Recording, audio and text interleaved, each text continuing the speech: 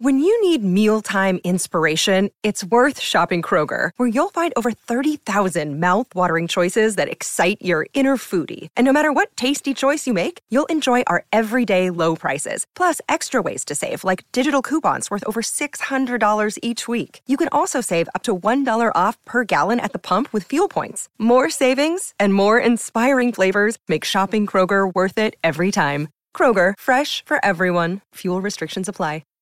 This is Everything is Black and White podcast, brought to you by Chronicle Live and sponsored by Hodgson Motor Group, bringing you the latest insight into everything to do with Newcastle United.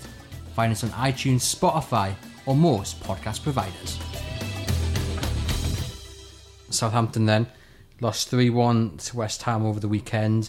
Their manager called their defending an absolute joke, which will give hope, to Newcastle United fans travelling down to St Mary's that maybe Joelinton can find that goal that he's been lacking, or Dwight Gale, whoever starts up top.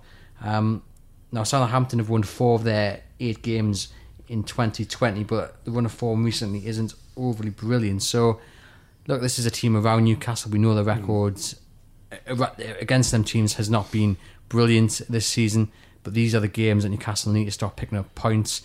Wins, drawn against Norwich, drawn against Burnley, it's not good enough, is it? You need to start beating the sides around you. St Mary's in the spring has been a bit of a graveyard for Newcastle managers as well. Like McLaren had an absolute, Pardew had 2 absolute shockers there. I think 4-0, wasn't it, one of them? Benitez had a shocker in the season that Newcastle went down. There was that game where Carver, I think, was sort of got into an altercation with a fan as well. It was a really, really not very pleasant place that Newcastle went for a few years. I think that if they go there with a different attitude and they go there to maybe try and play a bit of football, it could be an open game, and that might, that'll be slightly different. I think Southampton will be looking at Newcastle and thinking, are they a different proposition from what we thought they would be 3 or 4 weeks ago? They've got to win. They've got to win this game. Man for man, you'd say Southampton no better than Newcastle, probably on about the same level in terms of man for man. They've got a very good striker in Danny Ings, who scores a lot of goals. Shane Long usually is quite effective against Newcastle as well, isn't he? That's a combination, I think, that's caused Newcastle problems in the past.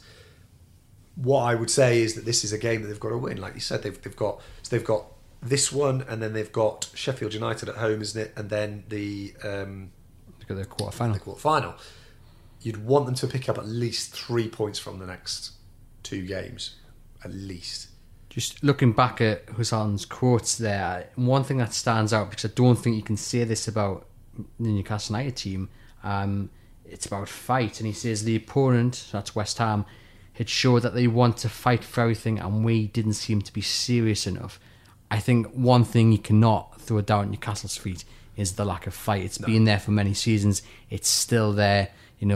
Lascelles is the lead. Richie won't let the standards drop. Yeah. So if that's the case this weekend, and it comes down to who wants it more, Newcastle? You'd hope so, yeah. You'd hope so. And I think Wednesday will have given them a lot of confidence, as opposed to...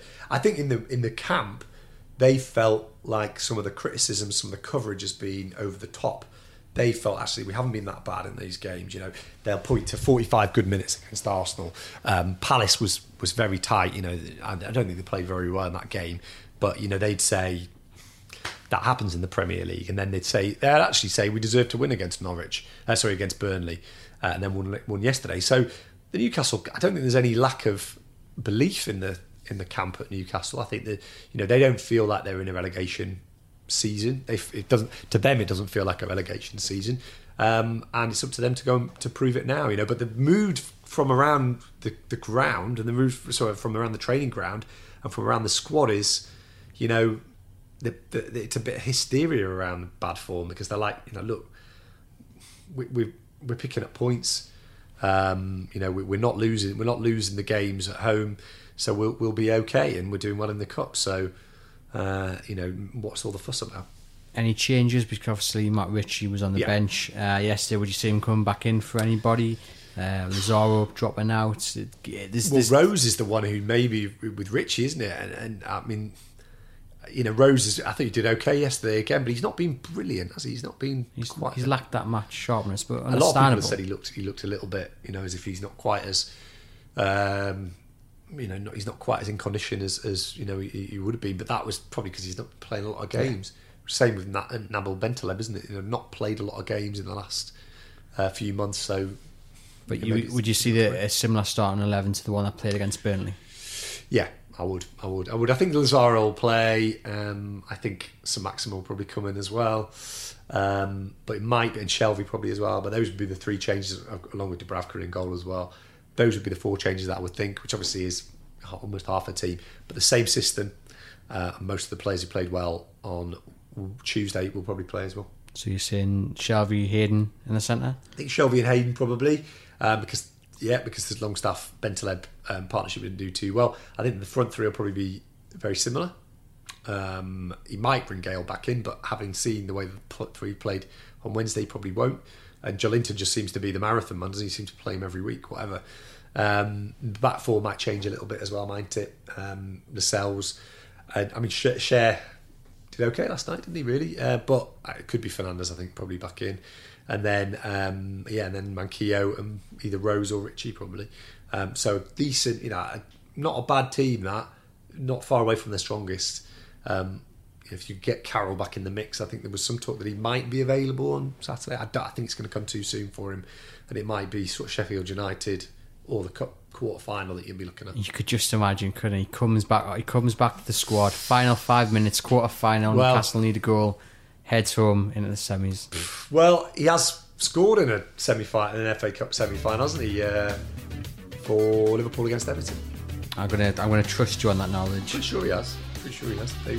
That was the season that Newcastle finished 5th, and basically that goal meant that Everton couldn't get to the final, so therefore they couldn't get into Europe, wasn't it? So Newcastle were definitely in Europe.